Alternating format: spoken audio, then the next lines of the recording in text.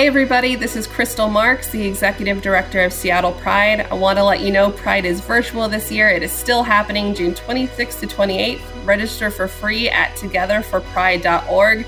We are focusing on our BIPOC, our Black, Brown, Indigenous community members. We want to make sure we see you there. I'm Mariangela Abeo, and this is Virtual Pride on the Face to Faces podcast. While Pride is amazing with all the glitter, libations, and celebrations, the real Pride is striving to live our truths and fighting for equality, education, and inclusion whenever and wherever we go, starting right here in our personal spaces with how we celebrate ourselves and take care of our community. I'm hoping that this month we give you content to help remind you that though this year's Pride may be quiet in your neighborhood bars, clubs, and sidewalks, there is an incredible community of humans ready to celebrate you. And no matter who you talk to, there will always be someone who can connect to your journey. Though we're physically separate this year, no one can take the connection that our Pride gives us to each other. Now, let's lean in and celebrate.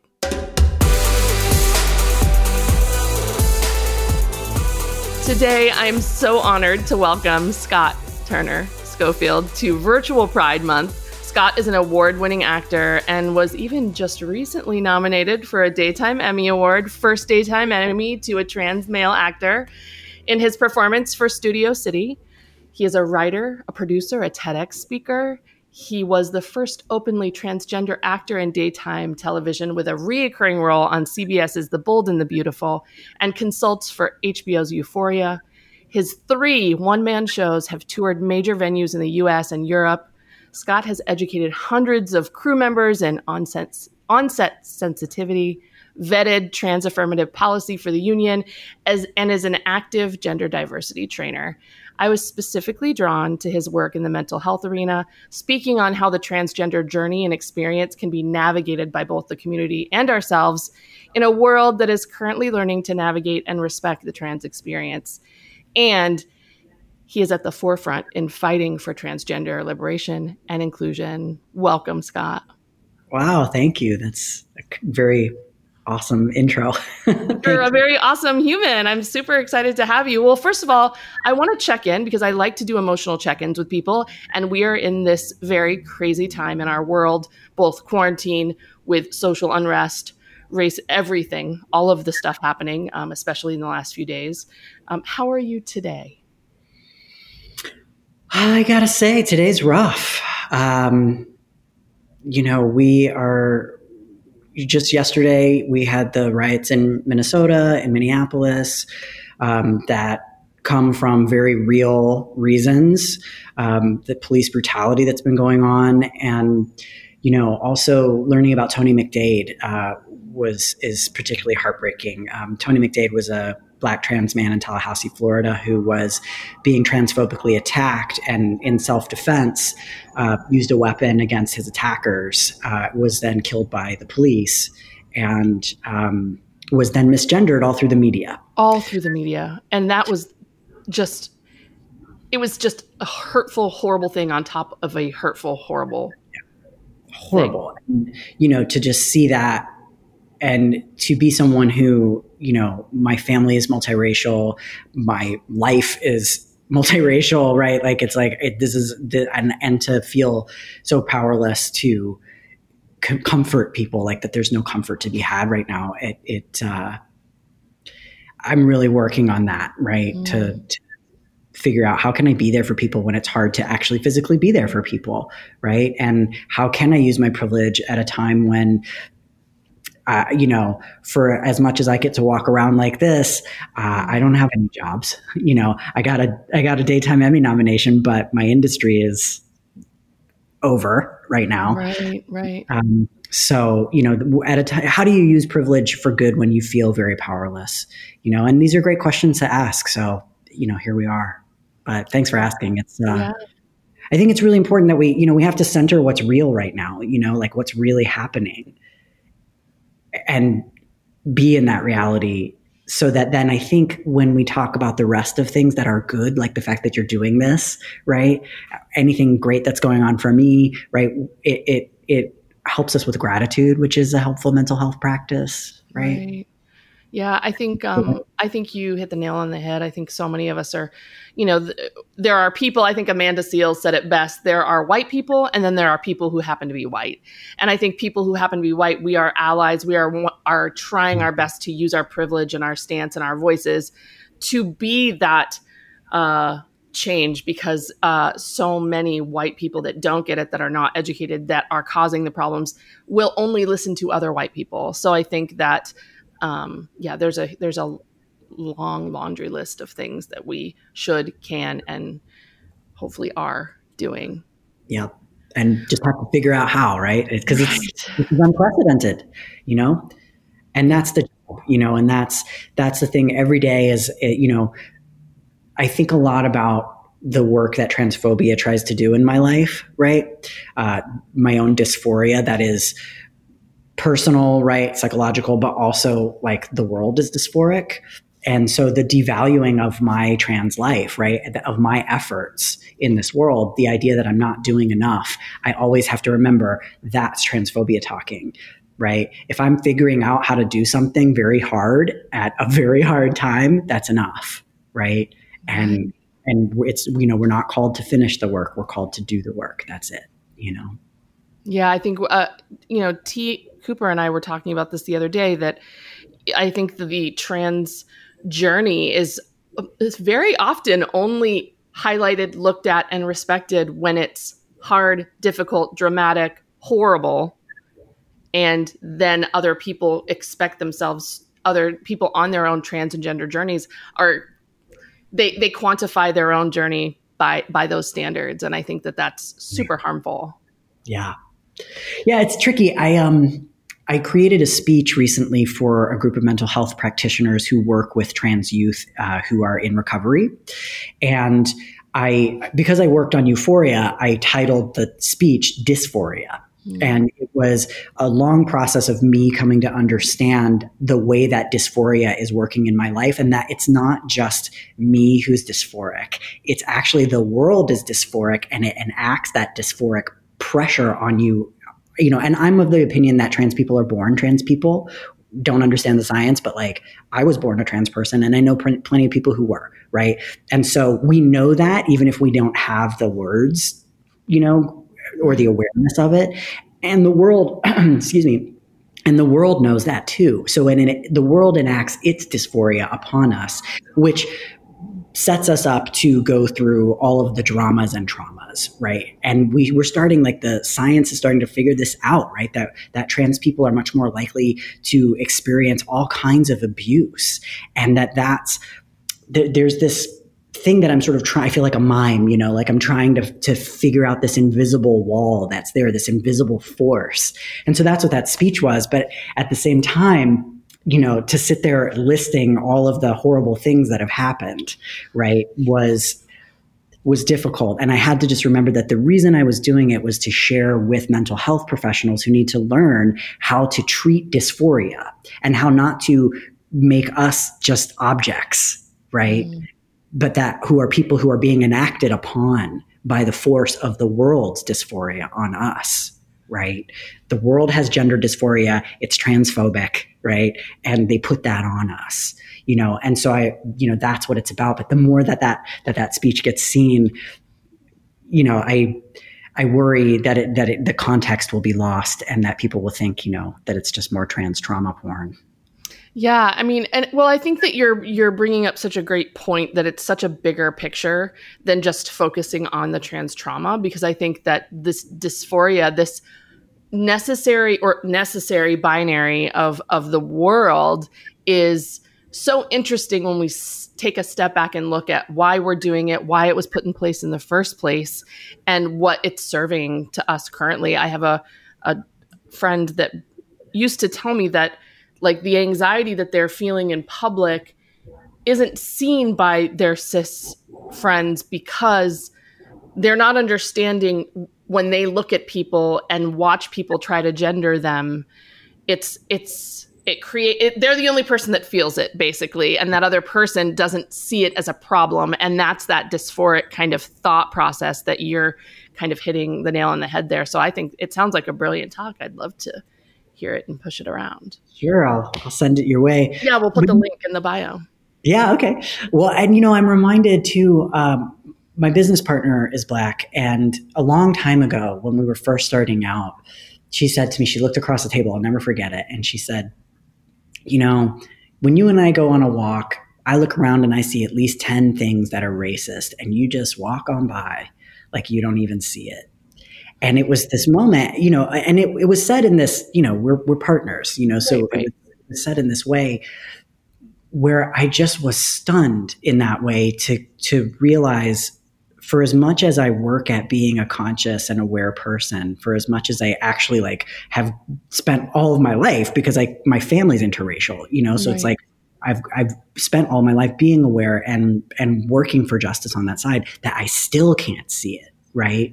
And to think about exactly your point, where people don't see what it does to us when we're dealing with other people dealing with us, and what matters is that they believe us. Right. When I say I'm having a really hard time today, because, of dealing with people dealing with me, and that's something that I just have to move through every day. And even with all of this privilege, right? It's still a drag. You know what I mean? It still bothers me. The people who say, "Oh, don't worry about it," "Oh, aren't you being kind of a drama queen about that?" or whatever, mm-hmm. Right? Versus people who say, "I'm sorry, that's terrible, and I'm here to do whatever I can to help you."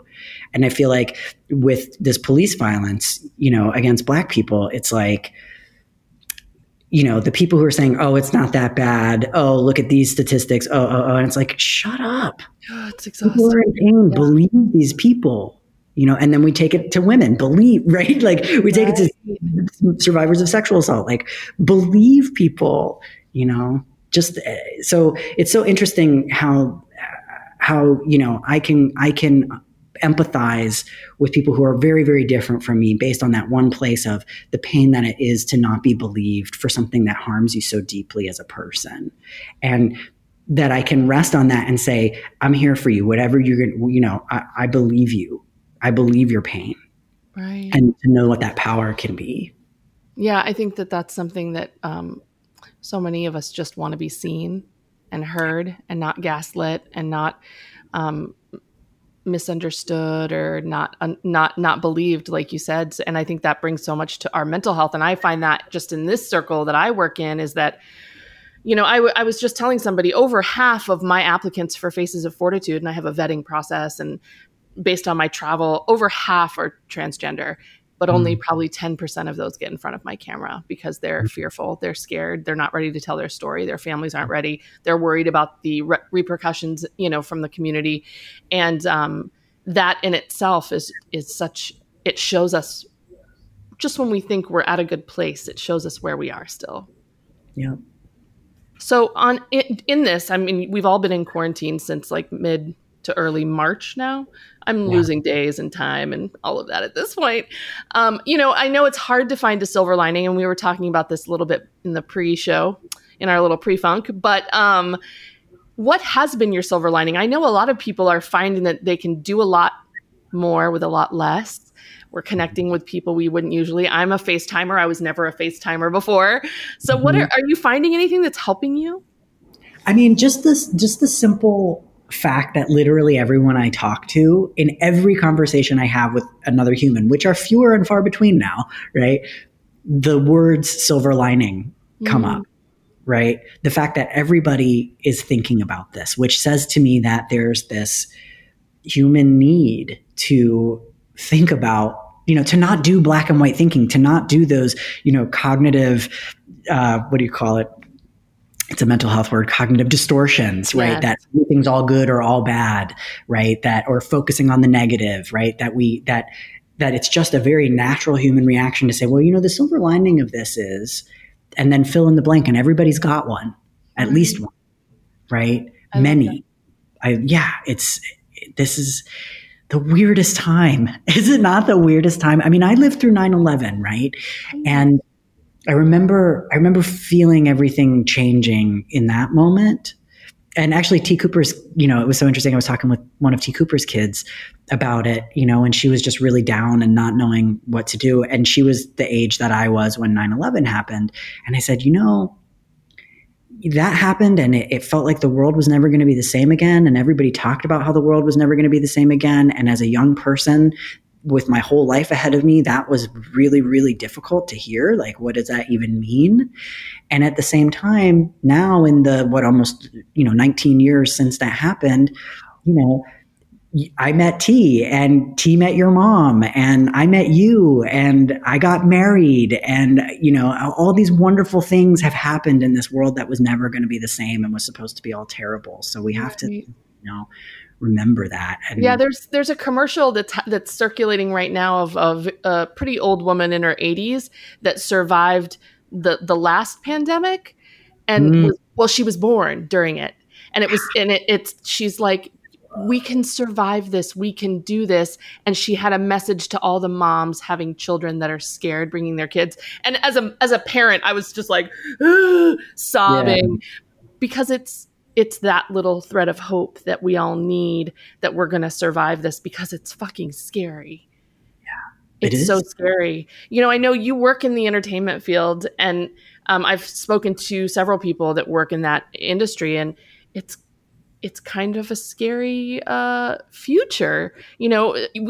Writers' tables, T was talking about not being able to get together with all the writers and, crews of 150. I'm sure Bold and the Beautiful has a huge crew of people. What's the future? Are people talking about it? Is there anything happening? Well, that's it. That's what's so scary is just that it's absolutely unknown. It's just unknown. We do not know. People have floated ideas. Tyler Perry was one of the first, and it's so interesting. He's got this sort of compound of studios that have actual houses on them because that's where he films.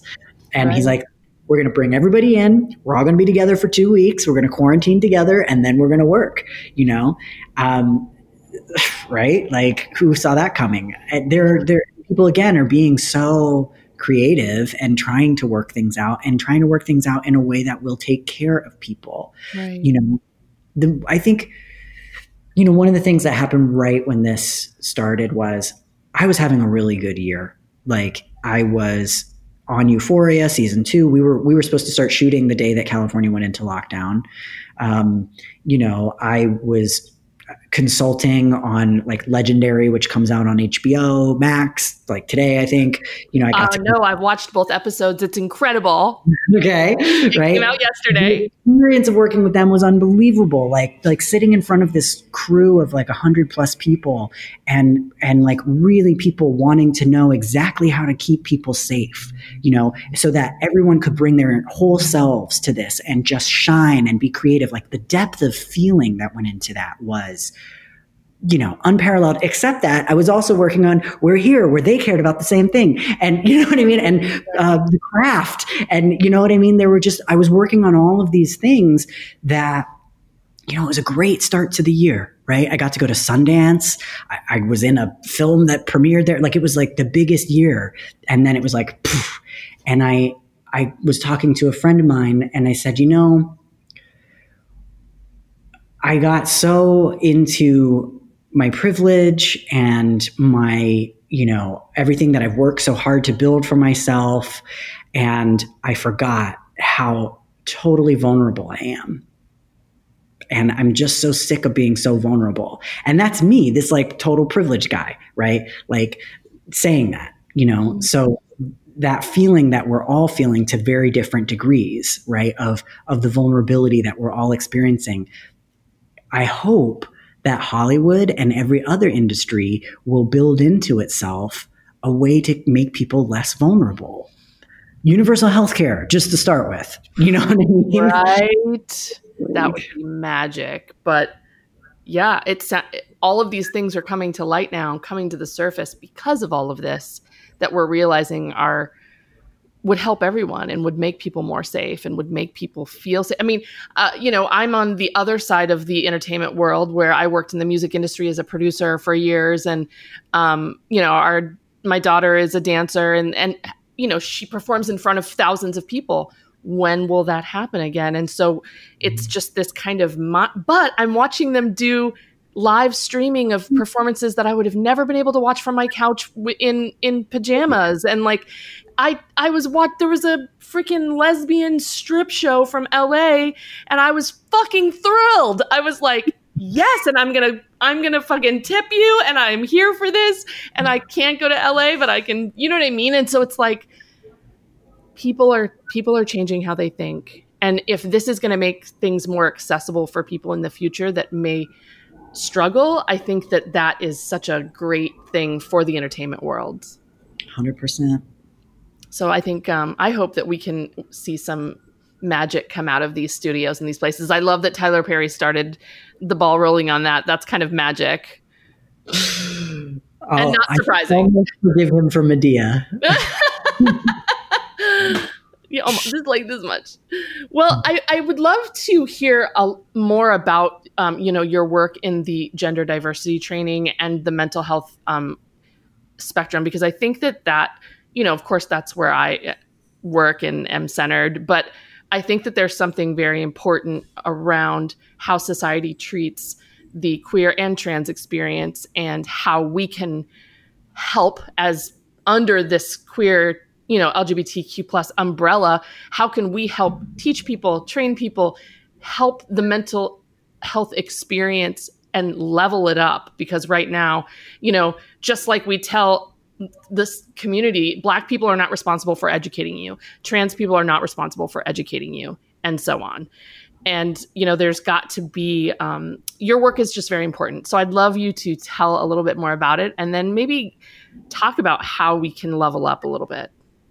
Sure. Well, I got into it very naturally. I was in college and transitioning, and I know that I wasn't the only one even at the time, right? But I was among the first of the folks who were, actively and out transitioning at college. And to my credit, Emory University is where I went to school in Atlanta. And to their credit, this private school in the South was like, how do we do this right? Can you please help us?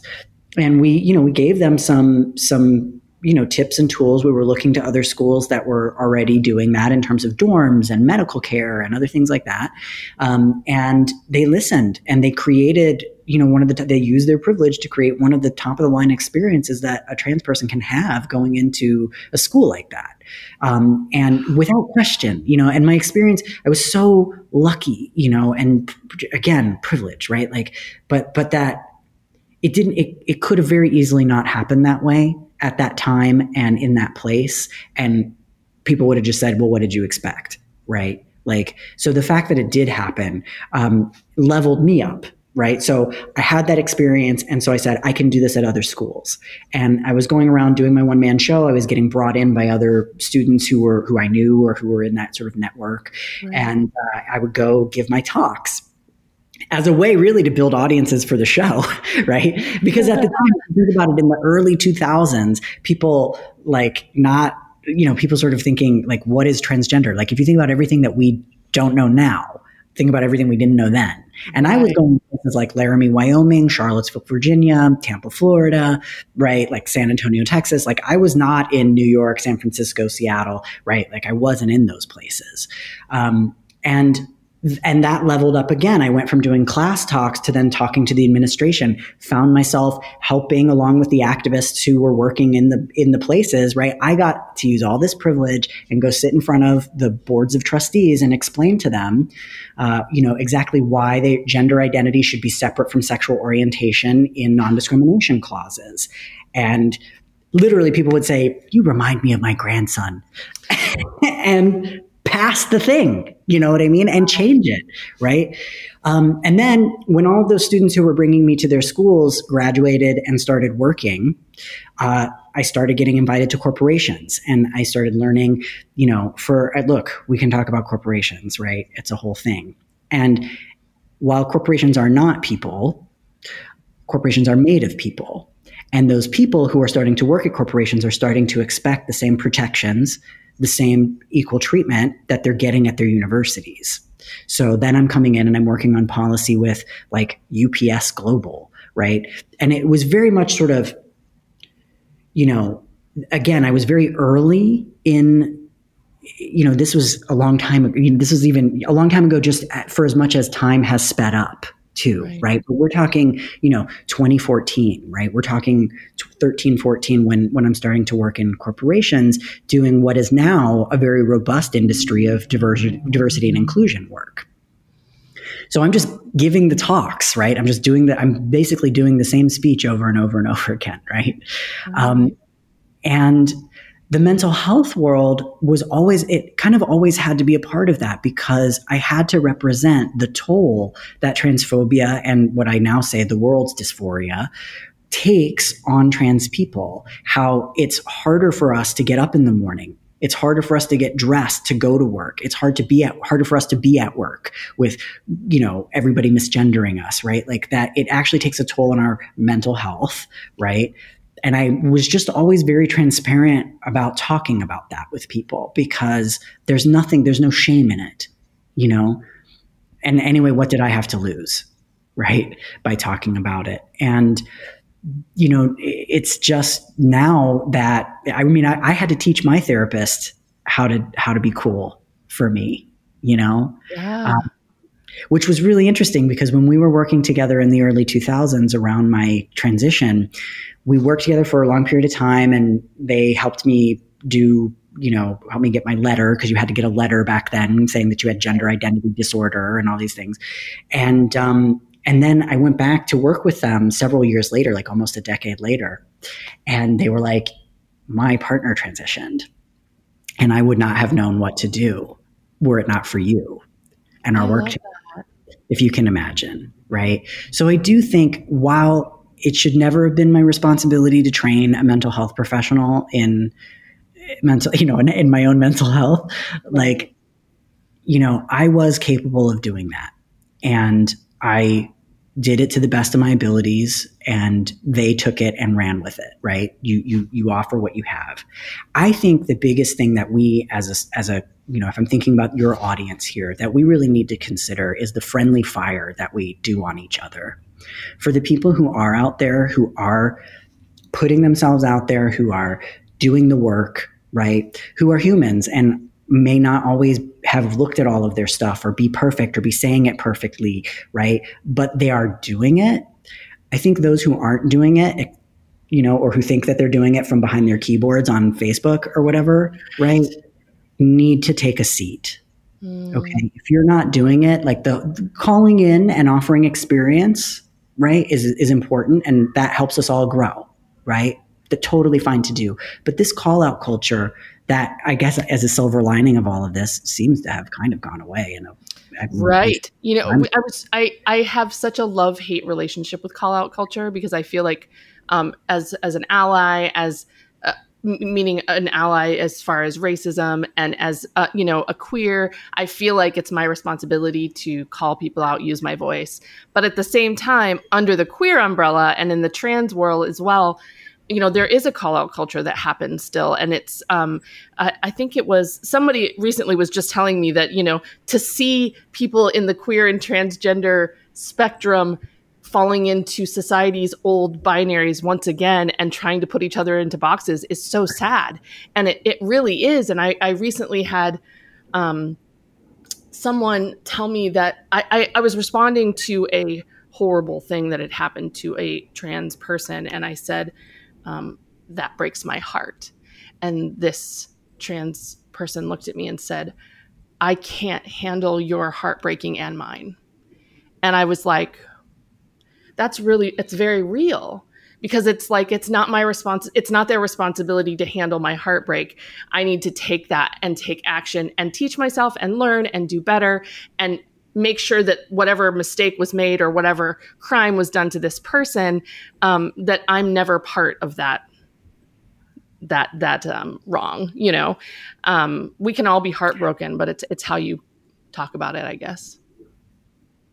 Right. I think there's a realness to that. That's like conscious communication to say, I can't handle your heartbreak, but to say you're effed up for having heartbreak when this person is going, you know what I mean? Like there's a different, it's like, where are you coming at that from? Right. Correct. So I can hear that, and as though that makes me sad because as a community, it's like, if I can't be in my community, having my heart broken with my community and all of us supporting each other in our like communal heartbreak around the injustices, right, that we all experience, then where else, where else is that going to happen on the one hand, right? But the way that was said was responsible. And that's not what I'm talking about. I'm talking about when people are not aware that they are taking out their dysphoria on everybody else, their internalized transphobia, the transphobia that says you're not good enough. And so you turn around and you say, nobody is good enough.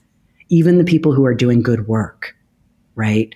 Good work, not perfect work. And we have to be reminded, right? Perfectionism is white supremacy in practice. Yes. And it's definitely transphobia in practice, right? It's all of those things. So, and I'm saying like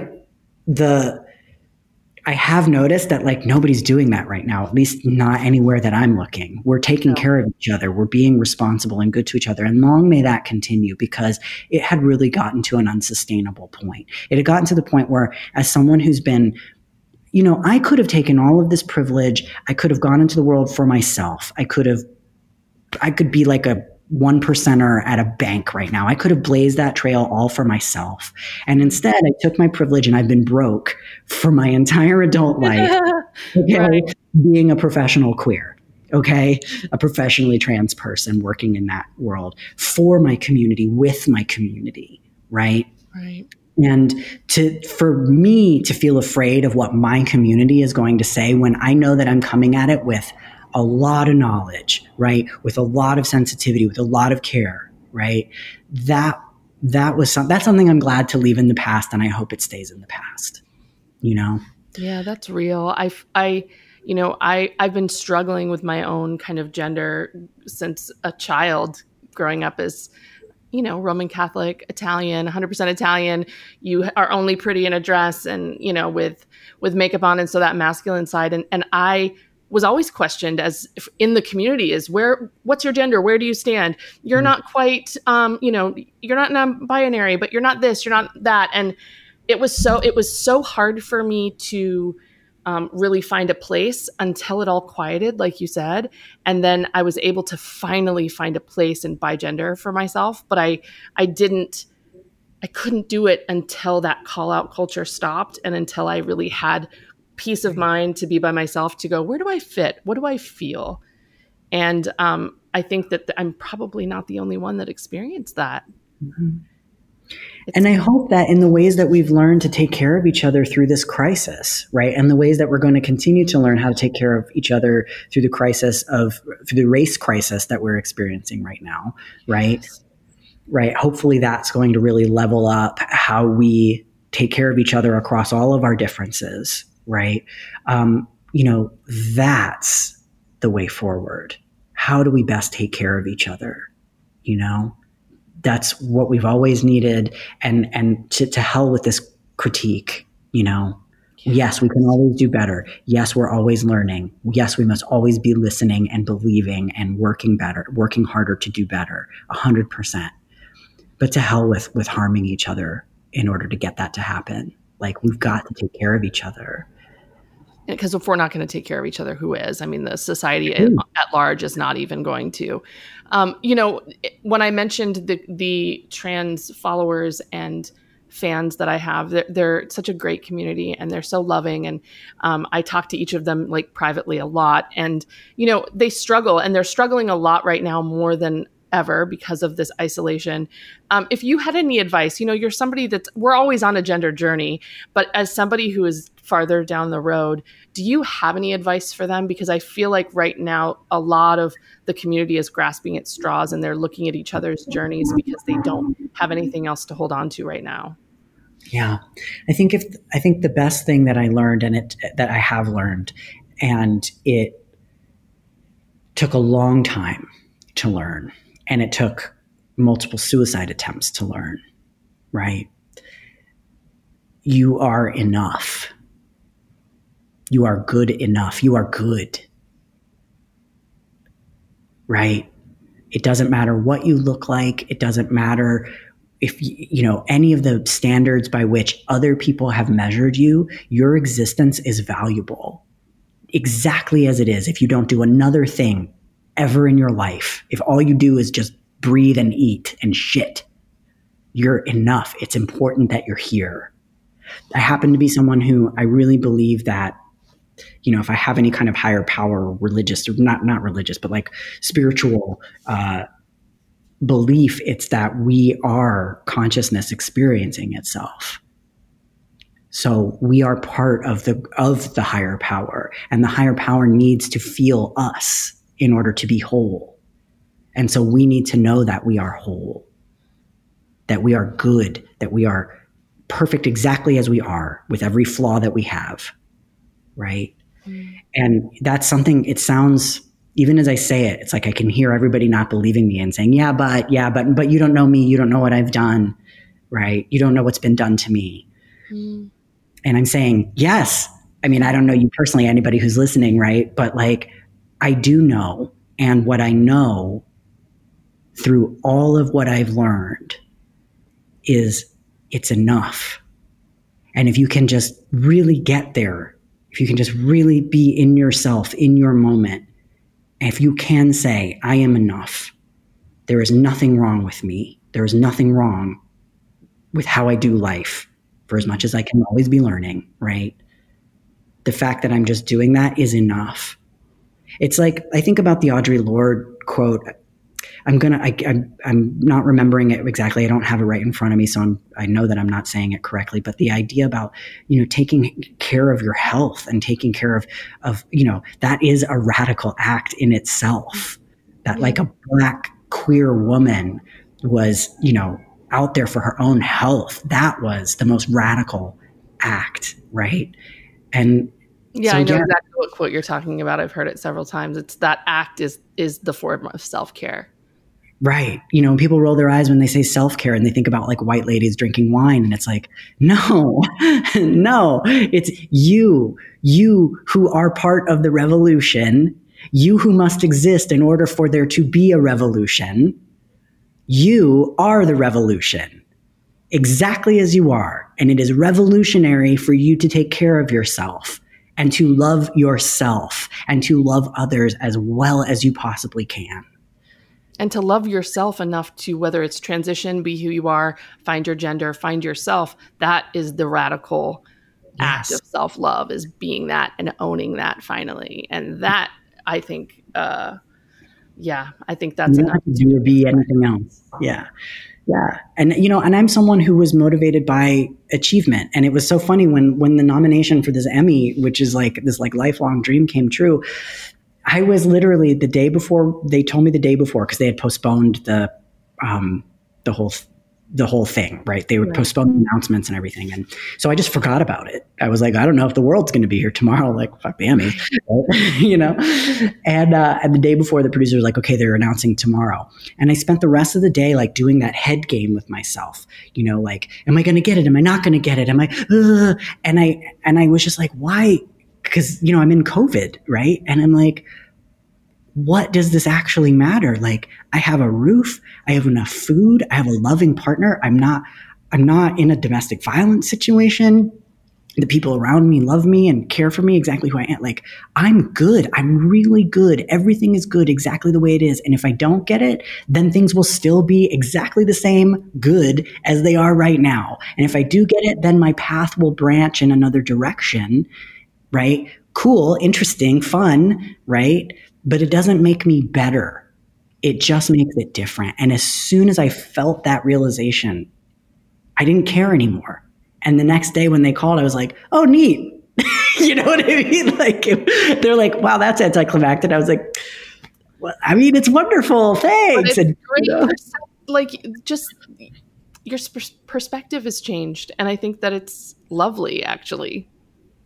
It is, and I hope like that's, if there's anything that I wish everybody could get, because we already, queer and trans people already have like superpowers of self-understanding that people who are just, like the cis people and het people who are just like moving through their lives on autopilot, on culture's autopilot, like they don't have a self-awareness, and self-awareness is a superpower, right? So if I could just wish it into being, it would be the self-awareness of how fundamentally good and right we are and cannot be undone in us, I love that. That's so great, yeah. Scott. So good. Well, I want to hit you with my lightning round questions. It was definitely inspired by James Lipton, and but before that, tell people where they can find you online, and I will include the links in your episode as well. Oh, thanks. Well, that's good because I have a really terrible online handle. It's at Turner Schofield. Like, you figure it out. If you just Google me, Scott Turner Schofield, you'll find me. I'm most active on Instagram and also weirdly Facebook. I'm trying with Twitter, but it's okay. It's okay. You sounded so defeated. You were like, I'm trying. It's okay. I'm good enough. I'm good enough on Twitter. Okay. Amazing. Yeah. All right. And thank you for looking me up and following if you want. Oh yeah. I think that you're incredibly insightful and helpful and very inspirational. So I'm excited for everybody to know you. But my important questions, number one is, I want to know your favorite swear word. Fuck. Yes, that's like 90% of the answers. Do you have a favorite swear fuck phrase? I think it would have to be fuck me. Yes, that's a new one. I haven't heard that one yet. Nice job. I love that. Right now, I know there's a lot of self-care happening just on days that I have overworked or lots of anxiety. Is there like a book or is there music you're listening to or like your go-to movie that you've watched 100 times that's helping you in those anxious moments right now? Well, it's so interesting because all of the ones that I used to go to, like Harry Potter, sorry, nope. Yeah, she's canceled. Yeah. Right? It's just like you could have just not said anything at all. Right? That's exactly what I said when I saw it. I was like, did you? Yeah. It added nothing to the conversation and you outed yourself as, and I just hope she grows, Yeah. I'll uncancel when she apologizes. It's cool. And I look forward to it because those are the movies that I used to go to. Then I was all over 30 Rock, which is deeply funny and so it's like it still fits for today, except literally every episode has an anti-trans joke in it. Really? Literally. It's like their favorite thing to do. And I just was like, I just don't think I can do this anymore. And, it was a different time, blah, blah, blah. But it was like a vendetta, So I'm currently searching. I like The Office. It's very calming. I don't know what it is about that show, but it does make me just chill out. Right. And I'm reading my way just through new things. And if something makes me feel bad or stressed out, I just stop. That's my self-care around media is as soon as I'm I stop and I go to the next thing and I don't dwell in what I'm feeling. I just stop and move forward. Good for you. That's amazing. This question has a little bit of an asterisk. I want two or three influential people who've helped you be who you are today that are not white, cis, heterosexual men because they have enough. I love that. I love that asterisk. And, it's not hard for me to talk about this. It's funny that I don't get to talk about it enough. So James Baldwin, reading his work from the earliest times, is, if you look at Giovanni's Room right now, right? If any of the work that he's done, and he was a playwright too. So I love reading his plays. And I wish there was just a whole collection of that work all in one place that I could go to. That's always the number one. person, someone who I think I need to go back and look at as like a self-care person. I used to read the book Love, Death, and the Changing of the Seasons by Marilyn Hacker. It was a National Book Award-winning book of sonnets about a lesbian relationship, like the beginning to the end of a lesbian relationship, and every single one a sonnet. And it was like one of the most magnificent pieces of literature I encountered as a young person. So I think I need to go back, even though I'm not a lesbian anymore, right? Like I want to go back and take a look at that because it was just a marvelous accomplishment. And then finally, like Margaret Atwood, anything by Margaret Atwood. And actually, the I don't know how to pronounce this. I think it's the lacuna, right? I'm not sure. I don't know either.